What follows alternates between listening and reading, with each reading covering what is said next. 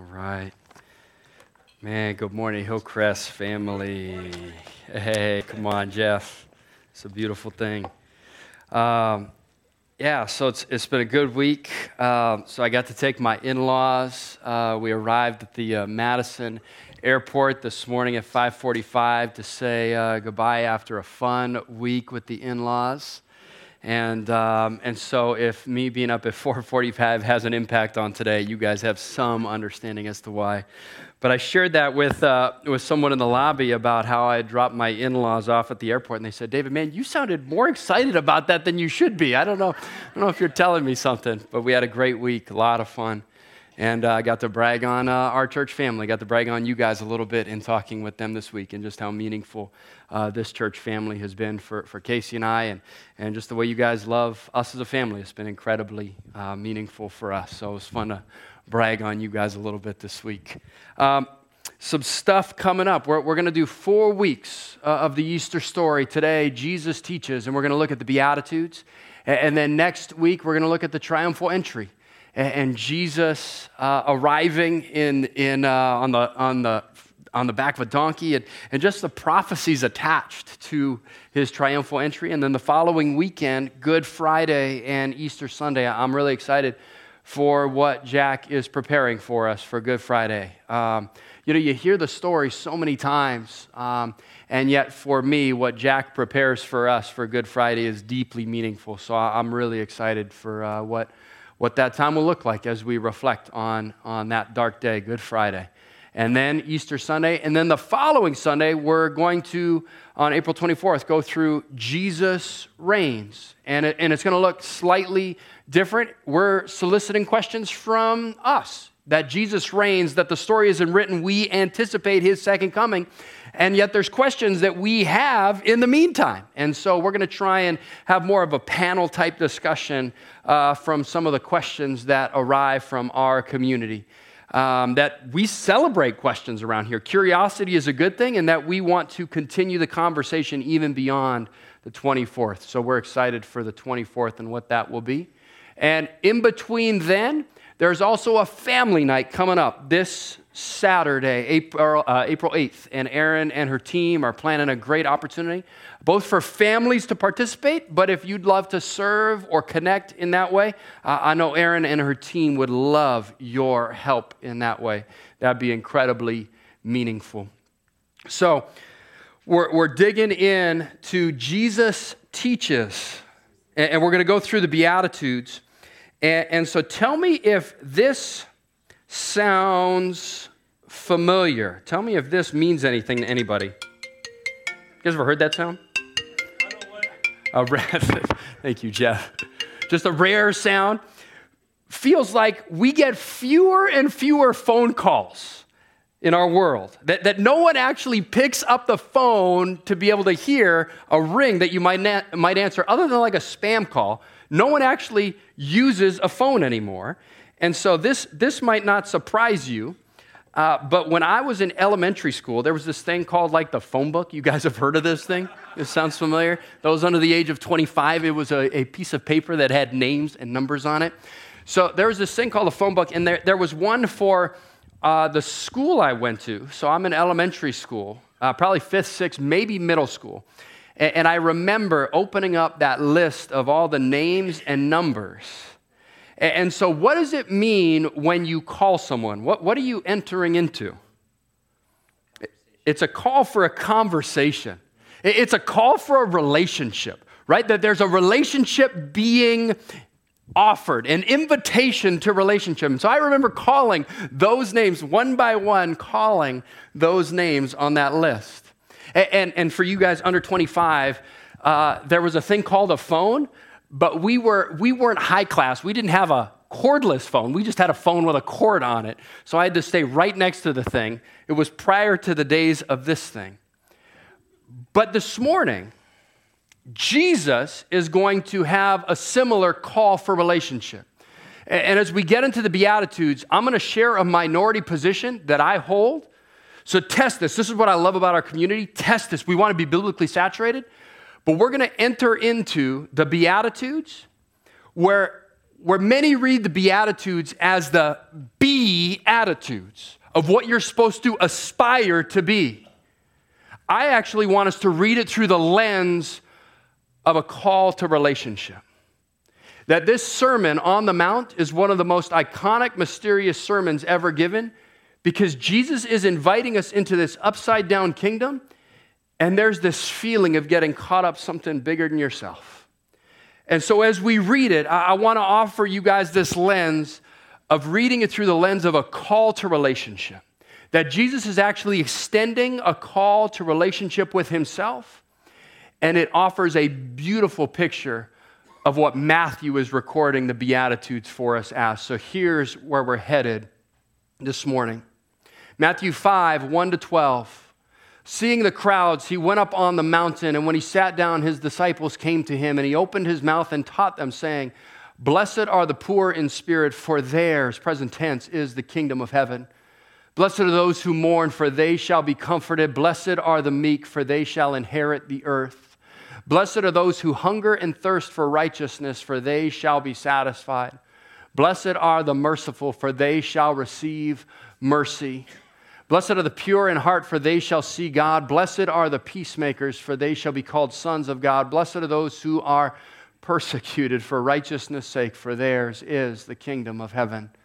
Blessed are you when others revile you and persecute you and utter all kinds of evil against you falsely on my account. Rejoice and be glad, for your reward is great in heaven, for so they persecuted the prophets that were before you. So as we jump in, Jesus is now entering onto the scene, and he's moving from unknown to known. And Jesus teaches, and he's unveiling in this sermon, in Matthew's recording, he's unveiling his upside-down kingdom. And so pray with me as we jump into the text together. Oh, God, you are so good.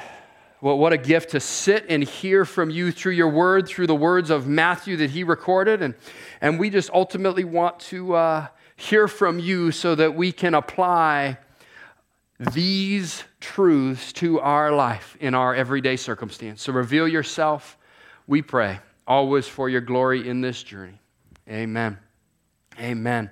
So here's where we're headed. Jesus is moving from unknown to known. If you turn to Matthew 4, here's how Matthew is recording it.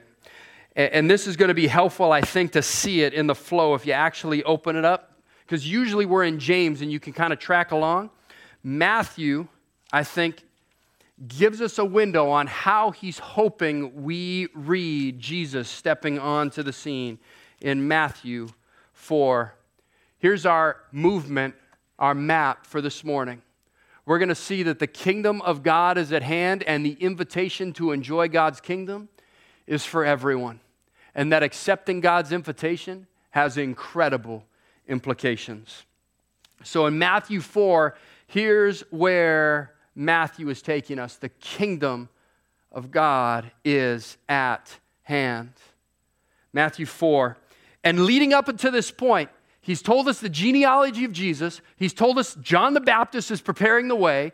He's told us again about the temptations. And now Jesus is stepping on the scenes. And these are the transition words that Matthew gives us. From that time, Jesus began to preach, saying, Repent, for the kingdom of heaven is at hand. And I don't do this often, but this word just strikes me. So I don't ever want to make the Bible inaccessible. I think there's great English translators. I love these brilliant minds that took the Greek words and put them into English so that we could understand them. But it's when I come across words like this that just wreck me. Because the word repent, this Greek word metanoia, has a beautiful, beautiful idea attached to it. Because when we hear repent, we often hear change. But the word in its meaning, metanoia, is change in thinking. That Jesus is saying, repent, change your thinking, for the kingdom of heaven is at hand. Change in your thinking from what you used to believe. Now I want you to believe something else, that the kingdom is at hand. Repent, for the kingdom of heaven is at hand. So what does it mean that Jesus is calling us that the kingdom is at hand? What's that mean? The kingdom is present because King Jesus has now stepped on the scene. That the God man. God has become a man and dwelt among us. The kingdom is present now. It is at hand. It is near. Why? Because Jesus is present. It is a call to relationship. Repent, for the kingdom of heaven is at hand. And it's not exclusively, maybe as we've seen it as, for a later time or in a place far, far away. Instead, Jesus says, repent, for the kingdom of heaven is at hand. And there's three ideas implied that Jesus is saying about this kingdom, that it is this King Jesus forming a people that live together under his reign. That King Jesus is now saying, repent, change in your thinking. The kingdom is here. King Jesus has arrived. And he's calling a people to live in a way under this reign. And here's what often strikes me, though. We got a lot of things going on. Repent, for the kingdom is at hand. Because Jesus doesn't just want to be a thing. He wants to be the one thing in our lives. He doesn't just want to be a thing in our lives, on our pie chart of life, but he wants to be the one thing in our lives. And so, I don't know if I've told you, I got a fish tank recently. So we were hanging with our kids, and they got so excited about fish. And so these tanks, I mean, it's like a bait and switch. You see the tank on the box, and it has everything in there. And then when you open it up, what's actually in there? Just a tank. Then you got to buy the rocks, and you got to buy the plants, and you got to buy all that stuff. Well, here's what happened. So we started putting the fish in this fish tank, and then within a few hours, 6 for 6 had died. It was like a horrible experience. It was a horrible. I mean, we didn't buy any we bought like the hardiest fish of all, guppies. These things are supposed to just survive. And so I called the guy. I'm like, why did our fish just all die? He goes, well, did you put your hands in the water? Did you? I'm like, yeah, well, isn't that how you got to put like the plants in? And he says, maybe you put hand sanitizer on your hands. And so when you put your hands, you actually muddied up the waters. I'm like, well, I thought I was cleaning my hands to prepare. Anyway, so 6 for 6. And my kids wanted to have a burial for the fish. So circle of trust. We might have disposed of them another way. We might have fleshed them. That might have been a possibility. But a fish tank. It feels to me sometimes we get so enraptured by this stuff. Because before they died, my kids were glued to this thing. They couldn't get enough of just staring at these fish floating, swimming around in this aquarium. Feel sometimes, because we become so familiar with King Jesus, that we've lost the mystery that he gets to behold the aquarium of the ocean every day. That we get so caught up in these little things in life that we forget the mystery and the magnitude of what it means that God is watching this sea of fish. Did you guys watch the game last night? There was a basketball game on, if any of you were unaware. There was a massive basketball game on, Final Four, Duke versus North Carolina, and it's fascinating to watch these guys play. They are incredible athletes. I mean, the ability, how they can jump out of the gym, it is incredible. There was a time, for a brief moment, when I could barely dunk a basketball. Those days are long gone. But to watch these guys is just incredible. Now just take that to another level. Our infinite God is watching, and there's Christian Laettner and Michael Jordan getting to watch the display of his creation every moment of every day, time present, time past, time to come. And we just become so familiar with this first century prophet that we forget just who he is and the magnitude of what he is calling. It is a call to relationship with King Jesus. Repent, for the kingdom of heaven is at hand. And FYI, if any of you are in like IT or something, for the last minute and a half of the game, we lost internet connection. It was like the worst. And so we're sitting there with this incredible game at 10:30 last night. So if you were in IT, I would love your help fixing my internet connection. But here's what it feels like. Dallas Willard says this about this reality that we miss. Human beings can lose themselves in a card game or electric trains and think they are fortunate. But to God, there is available, in the language of one reporter, towering clouds of gases trillions of miles high, backlit by nuclear fire and newly forming stars, galaxies cartwheeling into collision and sending explosive shockwaves boiling through millions of light years of time and space. These things are all before him, along with numberless unfolding rosebuds, souls, and songs, and immeasurably more of which we know nothing. It's a call to relationship. Jesus steps on the scene and he says, repent, for the kingdom is at hand. It's not the beatitudes of a new echelon of legalism that we're supposed to attain. Instead, it is this awesome invitation into the creator of the universe. The kingdom of heaven is at hand, and the invitation to enjoy God's kingdom is for everyone. So here's how Matthew says it.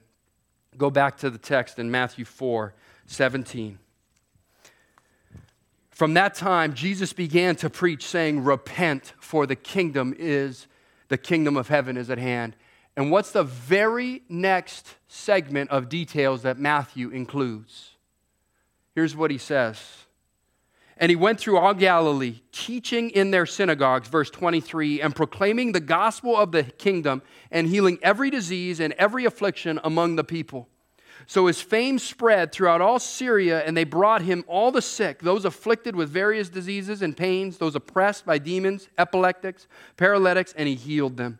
And great crowds followed him from Galilee and the Decapolis, and from Jerusalem and Judea, and from beyond the Jordan.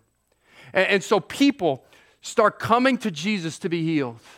And they're hearing this message, repent, for the kingdom is at hand, a call to relationship. And then Jesus, seeing the crowds, goes up and shares the Beatitudes. So who's in that crowd? Who did Matthew tell us was in that crowd? As Jesus is looking around, he's not seeing the best and the brightest. Who does Matthew record is in this crowd? Yeah, the sick. Those afflicted with various diseases and pains, those oppressed by demons, epileptics, paralytics, and he healed them. And this crowd starts to form around him. And then the very next thing Matthew records is, seeing the crowds, he went up on a mountain and he sat down, and his disciples came to him. So we might be tempted to think Jesus is now just speaking to this small group of disciples, but if we go to chapter 7, that book ends the Sermon on the Mount. And when Jesus finished these sayings, the crowds were astonished at his teachings, for he was teaching them as one who had authority and not as their scribes. So Matthew wants us to see the call, repent, for the kingdom of heaven is at hand, and the crowds start coming. Who's in that crowd? These are the broken, the afflicted, those that have been dismissed by their friends, sitting outside the gate because they have some kind of disease. No one wants to go near them. And Jesus begins talking to them. And here are the words he says to them. Seeing the crowds, he goes up on a mountain and he begins talking. And he opened his mouth and he taught them, saying, blessed are the poor in spirit, for theirs is the kingdom of heaven. So often we read the Beatitudes as this new list to attain the Beatitudes as something I need to aspire to. This is the new set of legalism that Jesus is ushering in. Instead, what if we actually viewed it through this call of relationship? What if we actually saw it through the lens of an invitation that the kingdom was at hand, and saw it through the lens of who actually was there that Jesus was speaking to? Blessed are the poor in spirit, for theirs is the kingdom of heaven. Rather than over-spiritualize it, what if he's looking out in that crowd at a bunch of spiritual zeros? Those that aren't actually called to pray for dinner. That they don't have some biblical degree that earns them some privileged status to sit in the temple. That they're the people that are overlooked by and large by this society. And Jesus turns and says, blessed are you who are impoverished. For yours, present tense, the kingdom is available to you. Everybody else in your society says you just aren't good enough, and yet what does Jesus say? The invitation is for everyone. The kingdom of heaven is yours. Blessed are those who are poor in spirit, for yours is the kingdom of heaven. The spiritual zeros, that those that aren't looked upon as holding any value in some spiritual context, don't bring anything to the table, there's a call to relationship. He continues, blessed are those who mourn, for they shall be comforted. What do we usually do? We add mourn their sins. Instead, blessed are those who mourn. Why? Though you're in the midst of grief and pain-stricken disease and you're ostracized by your community, you're blessed. Why? Not because of what you have, but because of your accessibility to the kingdom. Repent, for the kingdom of heaven is at hand. The opportunity to be in relationship with King Jesus in this upside-down kingdom that is so radical compared to the world they live in. Blessed are those who mourn. Is he instructing us to be sad? Or is he actually speaking grace into those that are sad? Blessed are the meek, for they shall inherit the earth. Blessed are the meek, sometimes seen as, well, meek is power under control. Or we just take the word for what it is, which is gentle and mild. Blessed are those that are getting trampled right now because of your disposition. Why? Not because of your ability to attain power, but your access and connection to King Jesus. Repent, for the kingdom of heaven is at hand. Do we see it through this call to relationship? Blessed are those who hunger and thirst for righteousness, or interpreted justice. If you hunger and thirst for things to be made right, you look around and you just see injustices, people cheating each other, swindling each other, and you just feel the pain in that. Jesus says, that's what my kingdom is about. The kingdom is at hand through me. Not these other circumstances getting solved, but a call to relationship. Blessed are the merciful, for they shall receive mercy. Rather than just getting trampled upon, is their life in King Jesus' name. Blessed are the pure in heart, for they shall see God. The pure in heart. Again, we want to spiritualize it. In that Jewish context, there were some ceremonies that they purified things. The pure in heart. Who are those people? Those perfectionists that are constantly trying to get things right and attain through their abilities, even though they're in this marginalized society. If I just do the right thing, then I'll be accepted. Man, blessed are you. Even in the midst of striving, I'm calling you to relationship. It is the accessibility of the kingdom. Blessed are the peacemakers, for they shall be sons of God. Those that are caught in between this tension of two people warring and you're trying to bring reconciliation. And blessed are those who are persecuted for righteousness' sake, for theirs is, present tense, theirs is the kingdom of heaven. Blessed are you when others revile you and persecute you and utter all kinds of evil against you falsely on whose account? My account. Blessed are those who are persecuted for righteousness' sake. That's what the kingdom of heaven is made up of. People who have gone off their rocker and taken up with King Jesus, who have found their identity, repent. They've had a change in their thinking, and they find life in this call to relationship. And here's how Luke records it. Because in Matthew, we could be tempted to say, well, man, there sounds like there's some spiritual connotations in there that we should attain to. Here's how Matthew records it, or Luke records it, the Sermon on the Mount. And he came down with them and stood on a level place with a great crowd of his disciples and a great multitude and people from all of Judea and Jerusalem and the seacoast of Tyre and Sidon, who came to hear him and be healed of their diseases. And those who were troubled with unclean spirits were cured. And all the crowd sought to touch him, for power came out from him and healed them all. Who's in this crowd? This is the broken. These are the ones looking for healing, ostracized by the rest of society. And he lifted up his eyes on his disciples and he said, blessed are you who are poor, for yours is the kingdom of heaven. If these are spiritual attributes for us to attain, and poverty is an attribute for us to attain, by and large, the evangelical Western Christian church is in really big trouble. Blessed are you who are poor, for yours is the kingdom of heaven. Blessed are you who hunger now, for you shall be satisfied. Blessed are you who weep now, for you shall laugh. Do we see this through the lens of an invitation to relationship, a call to relationship, to repent, because the kingdom of heaven is at hand? Blessed are you who weep now, for you shall laugh. Blessed are you when people hate you and they exclude you and revile you and spurn your name as evil on the account of the Son of Man. Rejoice in that day and leap for joy, for behold, your reward is great in heaven. For so their fathers did to the prophets. But woe to you who are rich, for you have received your consolation. If your identity is primarily found in your success and wealth, then you haven't fully captured repent, for the kingdom of heaven is at hand. But woe to you who are rich, woe to those who are full now, for you shall be hungry. Woe to you who laugh now, for you shall mourn and weep. Woe to you when all people speak well of you, for so their fathers did to the prophets. Your primary identity is found in those spheres of relationship. We haven't had a change in thinking. The kingdom is available. And we can apply this in a silly way, right? When we hear that the kingdom is available and accessible, we can apply this in a silly way and say, you know, even those Vikings fans, I don't know if they made the cut, but you know, Jesus says the kingdom's available for all, so even the Vikings fans, maybe they can make it in. The bald, the ugly, the old, the misshapen, the socially awkward. In a silly way, we could say, the kingdom's available.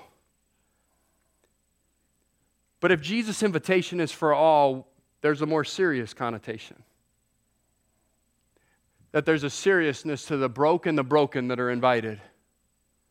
To the drug addicts, the divorced, the barren, the pregnant too many times at the wrong time, the brain damaged, those that might just want to euthanize some older adults, those people that don't have any value to society, the brain damaged, the underemployed or the unemployed, the lonely, the emotionally starved or dead, the Republicans or the Democrats. The invitation to the kingdom is for them too. And then go one more step. Who's invited to the kingdom? Because you might look at this list and go, man, they're included? The accessibility of the kingdom and a call to relationship. Repent, for the kingdom of heaven is at hand. The immoral, the murderers, the child molesters, the bigoted, the filthy perverted and the filthy rich, the vengeful and the war criminals. The kingdom is available. And I love how Paul picks up on this accessibility of the kingdom. Here's how he says it. He gives a list of those areas where we still can turn from. Or do you not know that the unrighteous will not inherit the kingdom of God? Those that still cling and haven't changed in their thinking, who still cling to those other things for satisfaction and significance, do you not know that the unrighteous will not inherit the kingdom? Do not be deceived, neither the sexually immoral, nor idolaters, nor adulterers, nor men who practice homosexuality, nor thieves, nor the greedy, nor drunkards, nor revilers, nor swindlers will inherit the kingdom of God. And just as we are saying, yes, that's true, here's what Paul tells us. And such were some of you. But you were washed. You were sanctified. You were justified in the name of our Lord Jesus Christ and by the Spirit of our God. The kingdom is available. The kingdom of God is at hand in a very present sense because King Jesus had arrived. And the invitation to enjoy God's kingdom, it's for everyone. And if we believe this to be true, accepting God's invitation has incredible implications. Here's what he says. From that time, Jesus began to preach, repent, for the kingdom of heaven is at hand. And he calls us to follow in his way of making this invitation accessible. But sometimes in this life, in our Monday to Saturdays, this feels sometimes confusing and we lose some perspective. Hey, Tom, would you just join me up here for a second? Thanks, Tom. Stairs are good. You didn't want to jump? You didn't want to try and make this jump right here? I've seen your skills. We played basketball on Thursday. I've seen Tom's skills. So here's what it feels like in our Monday to Saturday, where we just got a lot going on. How do we actually live out this call to follow Jesus? Because, so these are commentaries. So this just reflects my vocation, and I absolutely count it an incredible privilege that you guys allow me to read this stuff. But whatever your vocation is, we just do stuff during the week, right? How do you have this call to follow Jesus when there's just so much stuff going on? You guys know we just had a baby recently? Eden's about 15 months old, and so we just load up on the diapers. So I mean, we just have stuff, right? Eden's got needs. He wakes up in the middle of the night, not too often, but you just got to take care of her, right? I mean, how do you do this call to follow Jesus when you just got stuff? And then Casey, will call me up sometimes, and she'll say, well, you got to go pick up the groceries or something. I mean, there's just stuff going on in life, and that's the Dots pretzels. Those things are fantastic. And then the value of picking up groceries is I get to go pick up my own coffee. That's usually the bonus. But we just got stuff, right? In our Monday to Saturdays, we just get busy. What does this call to Jesus really look like in following him? Because then, I mean, you guys know, right? I was building a deck recently. I mean, how do you follow Jesus when you got all this activity of building a deck? And some would say, where do you want to put this? You got your fingers are just loading up there. And some would say, I still haven't built a deck. That's what Casey usually tells me. That's still yet to be accomplished. And I loved coaching my girls' team, right? For basketball. It was basketball season just recently. Yep. And it's so fun to just, where do you want to put this? Under your arm there? I mean, it's just a blast, right? But then you start just doing all this stuff. Where's this time to follow Jesus? How do we fit this into our schedule? And then, I mean, because I got to have some me time, right? And so, I mean, I got to play some basketball. I mean, that's a critical part of every week. And I ripped my laces, so I just went and found another pair of shoes and just tied some other laces on there. But there you go. I mean, what do you do when there's just so much activity? And spring's coming up. I mean, spring's coming up. And so we got to go buy some bikes.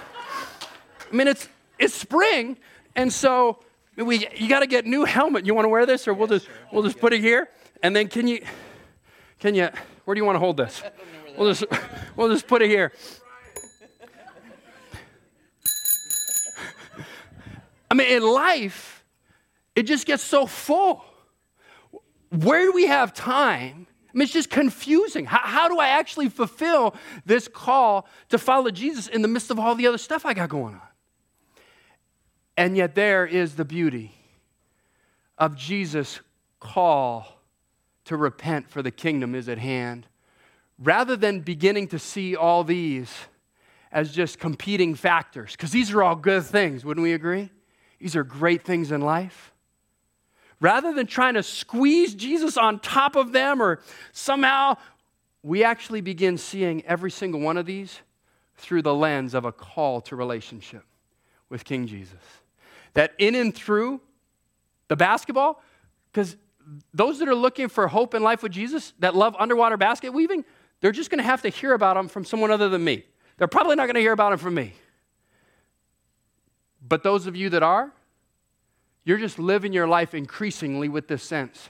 Because what's evangelism? It's just this ongoing movement of growing more in love with Jesus. We call that process around here ongoing spiritual transformation. That evangelism is just those who are participating in any one of these areas that are growing in a sense of finding more joy in God. They've yet to come to faith. And then those on the other side, as you're interacting with them in any of these situations, you're just inviting them to more joy in God than these other things. There's more joy in anything more than God intended, and we just see those things slowly, with our time, with our treasure, with our talent, hold less weight in our life. But we don't get rid of this stuff. Instead, we actually get to see. You want to get rid of it? Tom's like, you want to drop it right here? You can just drop it right there. Nice job, Tom. Give Tom a hand. Nice job. And I think Fred's got a Firefly gift card for you, Tom. He's with your name on it.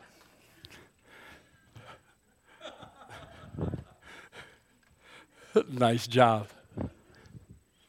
That we actually see our faith infused into all those areas of life in this ongoing journey of life. This is that call to relationship. And so there's a cost. And we pay it gladly. The cost, he says, repent, for the kingdom of heaven is at hand. That it comes with a cost. And the call for all is missed when we fail to recognize, remember, and repent. That we fail to recognize that we once were dead at the bottom of the ocean, and that our souls were ransomed apart from anything we did. And that we remember that reality and don't get lost in our day-to-day and our Monday to Saturday, but instead are continually in awe of the reality that King Jesus has called us into relationship with him. And then we repent. From that time, Jesus came and he began to preach, saying, repent, for the kingdom of heaven is at hand. And so here's where we're going to conclude. And I'm going to invite the worship team up. What are the implications in our Monday to Saturday?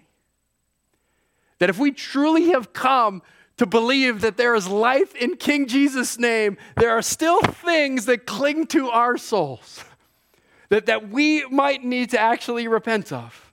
And so in this Easter season, we celebrate the reality that Jesus bought and paid for all these myriads of brokenness and hurt in our lives. And so we're just going to spend a few minutes here reflecting on what that might look like as we continue to cling to the cross. So what might we need to repent of? What are those areas in our life? There's something called the sins of commission. Things that we are actively choosing apart from God's design, that we just want to continue to fight against. Those might be this continual battle against sexual sins that just feel like they will never go away. Each day feels like just another day of not being successful in that area. Maybe in the area of control or anxiety, I'm just overwhelmed by the fears of this life. Or when things don't go my way, my anxiety rises. When people don't do exactly what I want them to do when I want them, anger or wrath pours out from my heart. And I dismiss it as it's just my personality, it's just who I am. Instead, is it an area that God might be growing us and calling us to repentance? If gluttony or work start to consume me, that I think just another bit of food or another hour of work is going to be that fulfillment for my life. Where I'm actively looking for food to do something it cannot do. Or looking for the fulfillment of work to accomplish something in my heart that it actually can't. Or idolatry, is there something that I've placed in and above God with my time, with my treasure, with my talent, where I've placed something above him? God, we want to repent of these things, of the sins of commission, but also the sins of omission. Things that, though I would be a reflection of finding life in your name, I'm not living up to as fully as I'd like.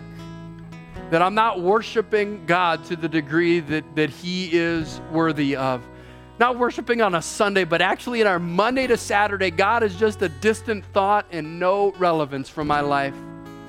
Do we repent of not worshiping God to the degree that he is worthy of? And in the busyness of life, am I never taking time to be still and know that he is God? Not praying for his kingdom to come in the midst of the brokenness. That I'm not praying and there's no stillness in my life. And I'm not generous with my time, with my talent, with my treasure. I would prefer to spend those things for whatever would be most fulfilling to me. Is God calling me to repent in that area? And when someone wrongs me, I withhold any sort of forgiveness from them. I am not forgiving. A sin of omission. And in my Monday to Saturday, am I not living my life as an everyday missionary? In light of living life on mission, seeing my life with Christ permeate every area.